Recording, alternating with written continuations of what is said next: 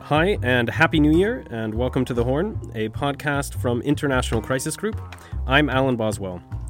Today on the podcast, I'm speaking with our Horn of Africa director and my boss, Murithi Mutiga. Murithi is on the podcast to do a look ahead of what we should be watching in the Horn of Africa region during 2021.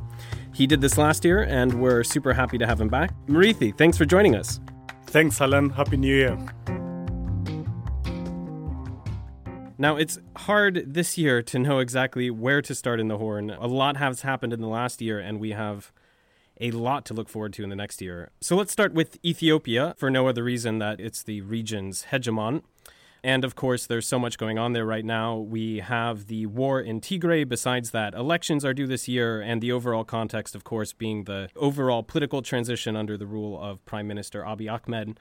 Is this the year, 2021, where we answer sort of the big question on, is this transition heading in a positive direction? Is it working? First, of course, we have to reflect on the awful cost of this war. Thousands killed. We now know 2 million displaced, including 50,000 that have fled across the border into Sudan. And just as importantly, the conflict has seriously strained communal ties between people that have lived together as neighbors for decades. I think fundamentally the trouble with Ethiopia is its political culture. And it's good some Ethiopian elites are reflecting on this in the wake of the conflict, and that might help answer your question about what we should expect in this coming year. There's historically among Ethiopian leaders a culture of domination and no real tradition of accommodation of opponents. If you look across the past century, every leader has tended to come to power quite young and to seek to consolidate authority, especially after transition, by force of arms. This is quite regrettable because the cost is very high. You'd have hoped this transition would have been different given all the optimism at the beginning, but I think there were key missed opportunities early on. Some might find this controversial given the divisions over the record of the TPLF, the Tigray People's Liberation Front, in power. But I think the first thing to note is that Ethiopian elites did not give the party enough credit for ceding power relatively peacefully and gracefully early on in 2018 after a campaign of protests. As we know, revolutionary parties on the continent generally don't surrender power easily. But the TPLF showed considerable maturity at that point because they could easily have fought to the bitter end, which would have been very destabilizing. So it was a mistake that Addis Ababa demonized Tigray's regional party so much, did not seek to accommodate them, and they felt alienated and backed into a corner. The TPLF also made major mistakes.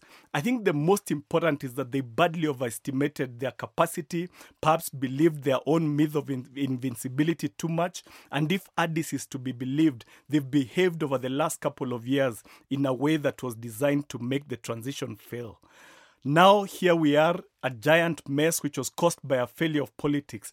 But the case I would like to make is that what comes next will still be determined by politics. It's very likely an insurgency will develop, and the question is what the scale and intensity will be, and we'll know the answer in the next 2 or 3 months. I think much will rest on the way the federal forces, and especially the Amhara militia that fought alongside them, conduct themselves in Tigray. We also know that there have been credible reports that Eritrean troops fought alongside the Ethiopian army, and they've been accused of widespread atrocities. It really is absolutely essential that this withdraw from the area rapidly to avoid further inflaming Tigrayan sentiment. Second, the question of offering supplies to vulnerable people is critical. I mentioned at the top 2.2 million displaced. Already, even before the conflict, 1.6 million depended on food aid. Those needs will be greater now. It's really essential that Addis cooperates with the UN and aid agencies and ensures all these are reached very rapidly. I think that it's encouraging that the authorities are saying they're keen to work with the existing local administration where those are willing. It won't be easy if the Tigrayan people continue to perceive the war as being waged against them as a collective. Overall, of course, the point we've been making at Crisis Group is that the political crisis in Ethiopia cannot be resolved on the battlefield. We know elections are due in June, as you mentioned. I think the key thing to make sure that vote succeeds is that Prime Minister Abiy really must call for genuine, broad-based dialogue with all political actors, initially on the question of how to hold those elections in a way that they are viewed as credible, but later also on the wider schisms that divide Ethiopia's elite. And then the impact and fallout of this on the broader region. Obviously our concerns are not just with Ethiopia, but also on the impact that any sort of instability in Ethiopia and any just changes in Ethiopia have had on the broader regional question. And we've talked a lot about that on this podcast. But what are the major things we're looking forward going ahead into this new year? Of course, we had Eritrea pulled into the conflict. We already have ongoing skirmishes on the Sudan-Ethiopia border that are quite alarming. So what are we really looking for moving ahead, on the impact of Ethiopia on the broader region? I think the impact of the Ethiopia-Sudan border clashes are very significant. Sudan has loomed large in every modern conflict in northern Ethiopia, and this is unlikely to be different. It's not a conflict Sudan wanted at all, much less needed, and Khartoum was one of those which tried hard to convince the parties not to go to war. The question is what Sudan's attitude will be now, and that's a very difficult one because the key thing about the Sudanese is that they tend to be masters of ambiguity. They rarely cast their lot with you fully. The key worry in Ethiopia is that in Sudan's current weak economic position, it has become very vulnerable to external influence. Ethiopian state media for weeks now has been pointing the finger of blame for inciting the clashes at Cairo. Cairo, of course, will deny this, but this shows how things can easily be regionalized. In terms of the specifics of the conflict, this is one that goes back many years to the early part of the last century, but the immediate backdrop is that in the mid-90s, there was an assassination attempt against Hosni Mubarak as he attended an AU summit in Addis. Both Egypt and Ethiopia blamed an Islamist militia, which they said was supported by Khartoum. And as punishment or retaliation, the Ethiopian army sent its troops into this area, and in their wake, thousands of Ethiopian farmers settled into this contested territory. So Sudan generally will feel it has a legitimate claim to the land, but the Ethiopians contend Khartoum could have handled this differently. The bottom line, though, is that the region can't afford another interstate border war, and one hopes that wisdom will prevail and the two sides will talk rather than engage in combat. There'll be a few other elements, and it's important that you mention the Eritrea question. Asmara will certainly not be resting easy now. The consequence of this latest war, from everything we hear, is that the TPLF may focus its insurgency as much on Eritrea, with which it shares a border, than on Ethiopia, given that it is currently disillusioned with Ethiopia and sees more of a future for itself in its immediate neighborhood. This may have implications for others, including the Afar region, which is also in the neighborhood, demographically stretches into Djibouti, and Djibouti will anxiously seek to avoid being drawn in. Again, these are scenarios I have to emphasize, rather than predictions, and much depends on how Addis behaves and whether it can limit the fallout in Tigray. More widely, we see that Somalia has already been affected. The withdrawal of Ethiopian troops there could not have come at a more fragile situation with the country heading into elections. And Kenya is in an interesting position. It has just joined the Security Council, and there'll be tough choices to make there when, as the Europeans have tried to bring the issue of Ethiopia up at the council, Kenya will have to tread carefully, in terms of preserving its relations with Addis and also engaging at the council. We've not mentioned yet the struggle in Oromia. There's a substantial rebellion there.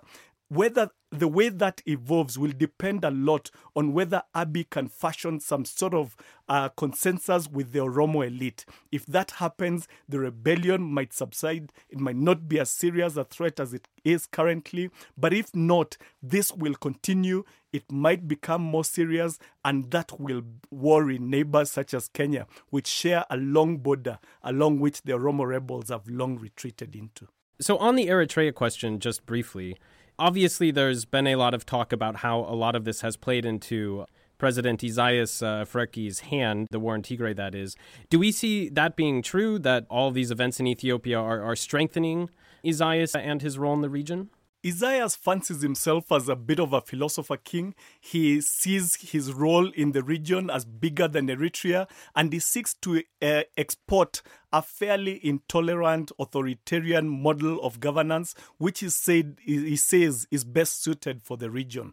I think for now, he will see himself as having acquired a short-term victory. I would not rest so easy if I were him. He has basically made almost the raison d'etre of his rule the removal of the Tigray People's Liberation Front, which he blamed for Eritrea's isolation and many of its internal problems. Now, there are questions within Eritrea we hear, among even those within his circle, about whether he has served his purpose, whether now that the TPLF is formally out of power, they still need a man that has kept the country so isolated, its economy so weak, it has ended up being depopulated with every young person seeking to live.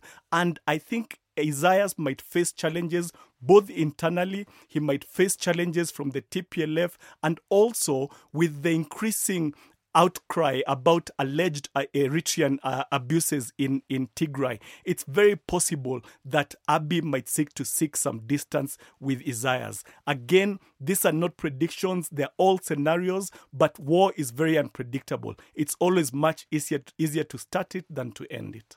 Now let's move to Sudan, because we still have a lot to cover in the Horn during this podcast. And Sudan's another case where we've just had so much happen in the past year and so much to look forward ahead to and sort of analyze. So, in the past year, you've had the Juba peace deal signed between Khartoum and several of the armed groups as part of the political transition. And the sort of transition overall, I think, has, remained sort of hotly contested between the military and the civilian and different components within each of those. You also, I should say, had the death of longtime former prime minister and longtime then opposition leader Sadiq al-Mahdi. So it was an eventful 2020. We're now almost 2 years from the fall of Bashir from power, more than a year after the start of the transitional government. Do we have enough water under the bridge, so to speak, to say whether or not this transition's sort of working for Sudan? Of course, Sudan was always going to have challenges, but can we say what direction it's heading yet? I think the situation in Sudan, especially internally, is one where there's rare room for optimism. I know this is still very fragile and a major shock can easily send the transition crumbling. But you have to give credit to the Sudanese people and their elite because they've shown a pragmatic streak over the last 2 years and a capacity for day-to-day collaboration that is really admirable. It's a display of politics based on bargaining and concessions from which the region has much to learn. You mentioned Sadiq al-Mahdi, sadly departed, again a very divisive figure. I happened to have met him mid last year at his home. Very simple guy, but he was utterly pragmatic, very, very non-dogmatic in the way he saw the conflict in Sudan and how the transition might be steered into a more steady direction. That's not to say there are no challenges. The economy is still in deep trouble and we continue to see fragmentation within and between factions. It's worth pointing out that suspicions between the military and the powerful Rapid Support Forces militia in particular run higher now than before. On the other hand, the civilian opposition in great Sudanese political tradition, the Forces for Freedom and Change, has basically fractured beyond all recognition and new alliances are emerging. We hear that there will soon be a reshuffle. You mentioned the Juba peace deal. Some of the armed groups' representatives might be brought into the cabinet, and some of this might tilt the balance perhaps in favor of the security forces. I think in 2021, the man to watch will be Prime Minister Abdallah Hamdok. He's in a very interesting position. He has no real elite constituency and draws all his power from the strong admiration the Sudanese people have for him and their conviction that he means well for the country while surrounded by self-interested sharks. They call him Miskina Hamdok on the streets, poor Hamdok. But I think this is the year when Hamdok must really come into his own. Last year, the street was running out of patience with him, the economy spiraling downwards, many hours of blackouts, shortages of fuel and bread. And so the conditions generally now look a little more positive. The lifting of the state sponsor of terrorism designation could not have come at a better time for him, handled very clumsily by the US for their own self-interested reasons, but still a real boost for him. What I would say is perhaps he should listen to the counsel of those that say he should be less of a conciliator now and more of a leader. Amid all this fracturing among the armed forces, among the civilians, he can perhaps come out of his shell, implement reforms that can take the country forward, because ultimately people will want to see results. They'll want to see the currency stabilizing. They'll want to see improvements in their lives. He will need to keep expectations in check, because we've seen sanctions lifted before and nothing really changed immediately. But perhaps with the Biden administration coming in, perhaps with the Gulf dispute starting to calm down, the conditions have never been better for a leader with popular support like Hamdok to assert himself and at least implement change that makes it more likely you can have a smooth transition eventually to the civilians. Okay, now we're going to take another strong pivot and turn towards Somalia. Obviously, Somalia is, already sort of moving its way through these very contested elections. And, there's kind of an overall question over all of this of whether or not this is the sort of usual political dance that happens as part of Somali politics when the elections come up, or if this is a unique crisis and one that, as some have suggested, should be causing a lot of major alarm. What are you looking for on that front as to whether or not this is sort of part of the normal that Somalia is likely to sort of navigate its way through, although choppily, or whether or not this is something of a different magnitude of concern? The situation is indeed very delicately poised at the moment. The key thing about Somalia is that they have an informal style of power sharing, which means that no leader ever gets re-elected. And implicit in this is that elites from various communities get to enjoy command power at various points, which itself is quite stabilizing. President Farmajo is determined to back this trend. He's being urged on particularly by Eritrea and to a lesser extent Ethiopia. Well, it's very worrying at the moment because the opposition, which is not really united ideologically, has rallied on that one issue, that a Farmajo re-election is unacceptable to them. Hanging over all this, we hear that Parliament may endorse a long postponement of the election, something which the opposition will reject vigorously. All these are worrisome trends. You are right to note that some say that it's possible this is all performative, that at some point they might achieve a deal, but there are also those that worry that the risk of a return to street fighting is higher than it has been for 15 years, and one hopes that the various parties can eventually reach a compromise. In terms of what comes next, predictions are in the horn, are a mug's game, but I would urge you to keep your eyes open to the possibility that an outsider may come from nowhere to win. Nobody expected Farmajo last time. Nobody in 2012 saw Hassan Sheikh Mahmoud coming, so there is a possibility that the key power brokers here may pull a surprise and advance a compromise candidate. I think more importantly, Somalia's elite, whether Farmajo comes to power or whoever takes office next, must recognize that the Somali people are really tired of these endless divisions that hold the country back so badly. It's hard to overstate Somali's frustration at the status quo. The internationals, as we see from the debates about the future of AMISOM, are also tired and are signaling that they can't underwrite security support perpetually. All this means that the next president will really need to fashion consensus between Mogadishu and the regions that are called federal member states. They need to chart a way forward. And just as, we no longer live in a world where talks between the elites and some elements of Al-Shabaab that are amenable, if this is perceived as the one way to stabilize this country, perhaps help it move forward, if those are still feasible, I think elites should continue exploring the possibility and should not rule them out. Of course, in this run-up to elections, we've also, it's had some regional impact in as much as you've had the row escalating between Somalia and Kenya, especially on the Somalia side, expelling the Kenyan ambassador, and just a general deterioration in relations between Nairobi and Mogadishu. What's the impact we see this might have on the region, and its overall stability, but also its overall political makeup in the year coming ahead? And also, is this just something that we think will sort of blow over after Somali elections? I think in terms of the Somalia-Kenya relationship, it's basically a failure of statecraft on all sides. Kenya and Somalia are two countries that are joined at the hip, essentially. The economies are virtually integrated. I remember buying phone airtime not far from the airport in Mogadishu years ago, and in typical brilliant Somali entrepreneurial style, the lady could offer you change in dollars, in Kenya shillings, or in Somali shillings. So relations between the two countries will continue whatever happens, but these political games, even if they are performative, they are still very unhelpful.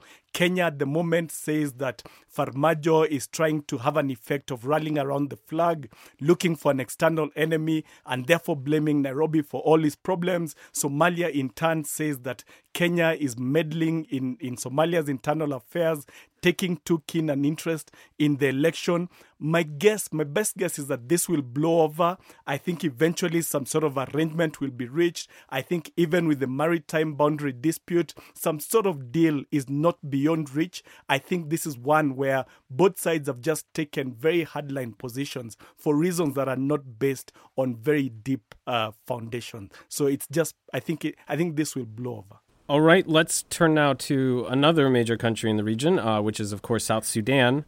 Given the fact of how South Sudan for a long time in the Horn over the past, half a decade was sort of the major crisis. This year that's not really the case by any means when you look at the Horn as a whole. So we had the formation of the unity government in 2020. It is crawling forward. It still holds at a top level between the ceasefire between President Salva Kiir and First Vice President Riek Machar. But it does feel in some ways we're in a holding pattern. They've ended the war. It's not really clear, though, where South Sudan is heading or where it goes from there. This is something me and you have really talked quite a bit. And I think 2021, sort of looking ahead, it doesn't have the look necessarily of a super formative year. So I just wonder what you're really looking for as this sort of waiting period in South Sudan to see what emerges. Just to start with the positives, the September 2018 peace deal has indeed largely held, and that's a good thing because, as you know better than most, this was such a nasty, painful, costly war. But this is a classic case where the peace deal, as it were, made things less worse, but we are stuck in a place where we don't know how to make things better. I don't think that will change very soon. As you know, at Crisis Group, we felt that the deal at the time, even though imperfect, given it was a repeat power sharing formula, was preferable to continued fighting. But while it ended the worst of the bleeding and it still kept the problem in place, President Kiir and Vice President Machar are still in position. They, of course, have cultivated no successors. They are losing support rapidly. The economy is in terrible shape, but there's no clear path forward. And generally, the future is more opaque than ever. I know this is a subject you think a lot about. It's one we've discussed quite a bit, but Crisis Group will be issuing a paper soon about ideas to unlock the stalemate and chart a way forward. But this is a really difficult one. Almost one where we must adopt a wait-and-see attitude and really just a watching brief. It's at least helpful that outside actors with a lot of cachet within South Sudan, particularly the Anglican Church through Lambeth Palace and the Vatican, are very engaged in urging the parties to forge a responsible way forward and are really trying to bring in Thomas Cirillo, the holdout rebel who did not join the initial peace deal, into the tent. The key problem, however, is that, as there's still a lot of dysfunction within the regional body IGAD, which is supposed to champion regional initiatives to help take this forward. At the same time, the guarantors of the peace deal, Khartoum and Kampala, are quite distracted. That is unlikely to change immediately.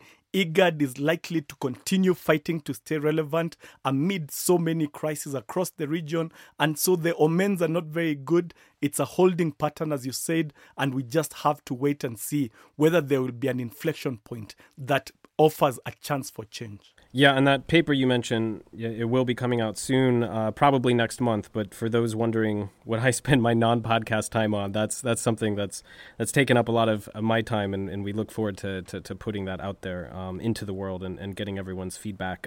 So, you mentioned IGAD, and, we get asked a lot as Crisis Group, overall analysis and take on IGAD and whether or not it's a body that we see possibly improving, or if this is, about as much as we can expect from it, at least on the peace and security point, for the foreseeable or at least near future. What's your take on it? What role does IGAD have in the current post-Abiy world, with Hamdok as chair and with everything else that's changed since IGAD took a much bigger role in the region? Just taking a step back and looking across the Horn, we see a region suffering a degree of dysfunction we've probably not witnessed for decades.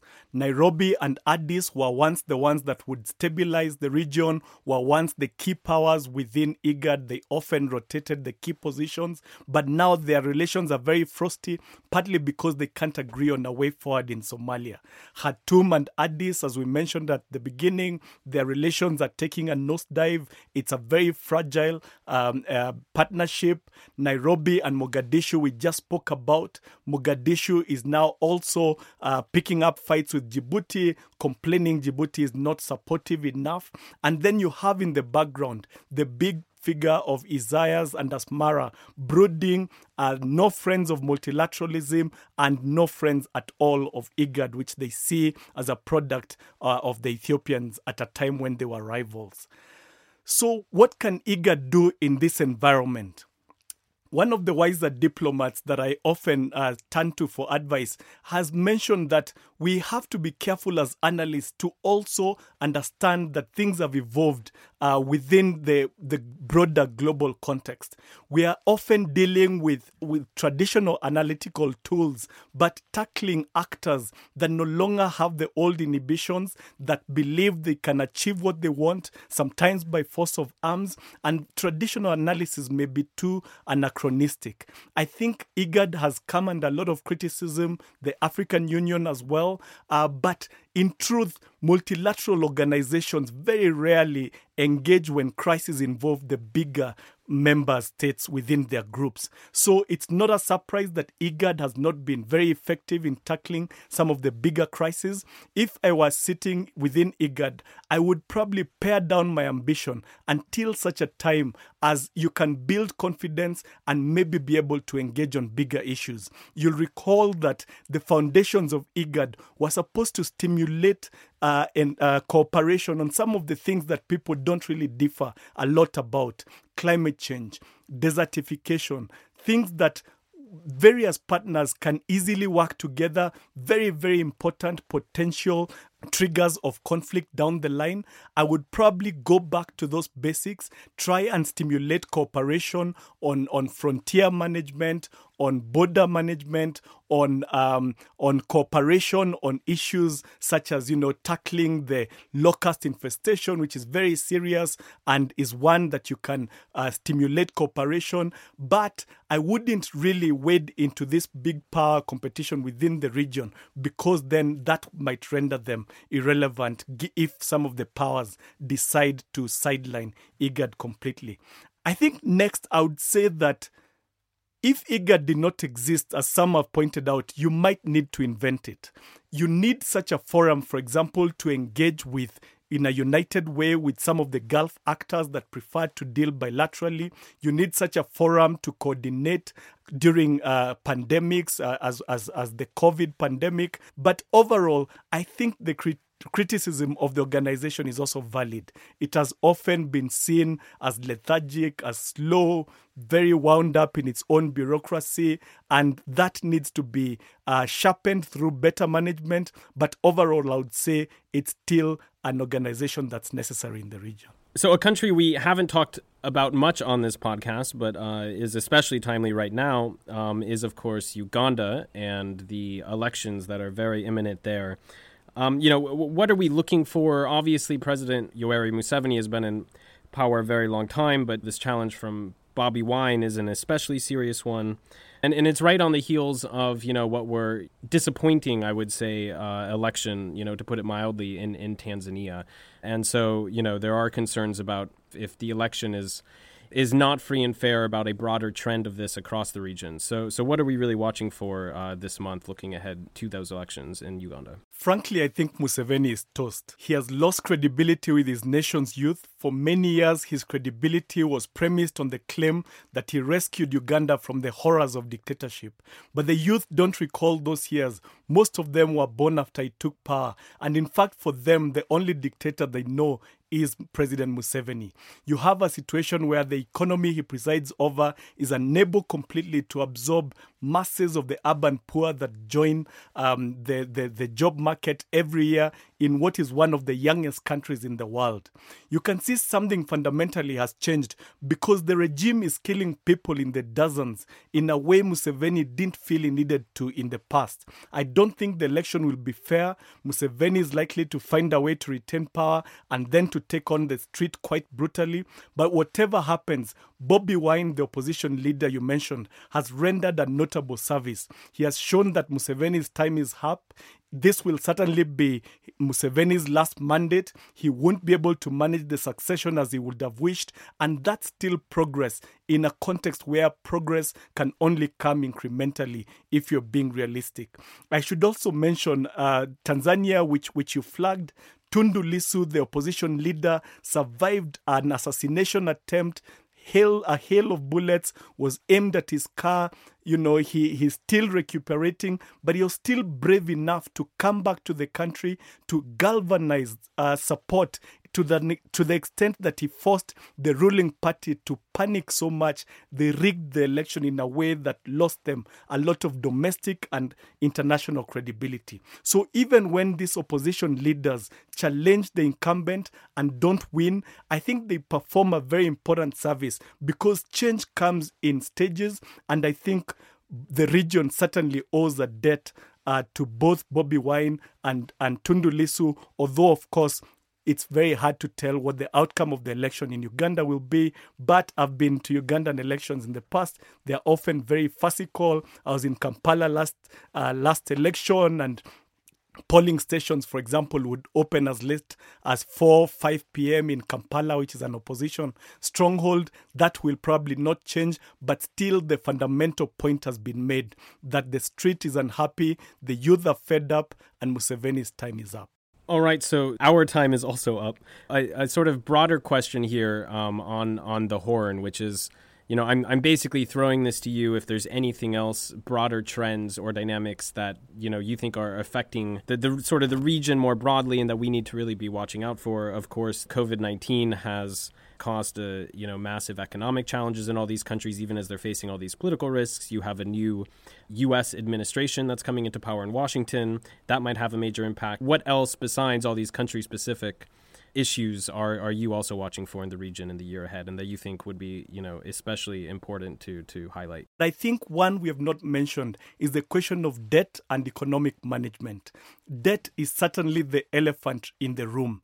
If you look at the history of the region, in the 80s and 90s, governments used to really dread the moment when they might not able to pay the wage bill, when the civil servants might go without pay, when the police and the army especially begin to riot because they are not being paid. And that's how governments often collapsed. Now, it's astonishing that countries within the region have amassed so much debt, both commercially issued debt and bilateral, multilateral debt, that some of them, like Kenya, debt has overtaken the wage bill. This is very concerning. 55% of the revenue in places like Kenya now goes towards debt repayment. Ethiopia, Sudan, Djibouti are also suffering very substantial stress on this front. When you pay so much of your revenue into tackling your debt, inevitably that means you reduce the amount of services you're offering. You mentioned the COVID crisis. That will inevitably have a very serious blowback in terms of the economies. It's already feeding substantial anti-incumbent sentiment in many of the countries within the region. I think this is one to watch. I would actually predict that within the next decade, 1 or 2 governments within the continent might collapse simply because they've amassed so much debt. The economies are not growing enough to settle this, and they had no plan to make sure that the debt which they were absorbing was invested in the economy in a way that it yields employment and services and keeps the street happy.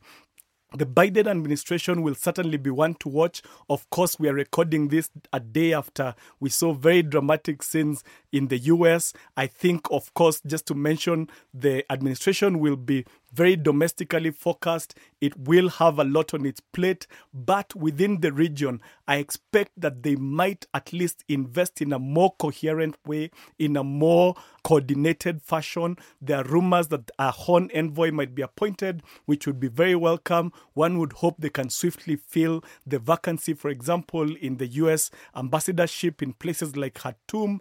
One would hope they can take a more even-handed approach to the Nile dispute, which again we've not mentioned, given how much is going on. But most importantly, perhaps symbolically, it might reverse the current trend where authoritarians feel emboldened and fear no challenge. All right, and we'll wrap it up at that. Thanks for another year of a broad tour, even tour de force of the region, Murithi. And and we hope that next year we will be able to do the same. Happy New Year, and thanks for coming on. Thanks, Alan. Good luck with the podcast. A must listen. It's growing by leaps and bounds, and good luck in the new year as well. Thanks for listening to The Horn. If you want to find out more about Crisis Group or read our reports, head to our website, crisisgroup.org. You can find me on Twitter at Alan Boswell and Murithi at Mutiga M. Our producer is Mae Francis. Thanks for listening.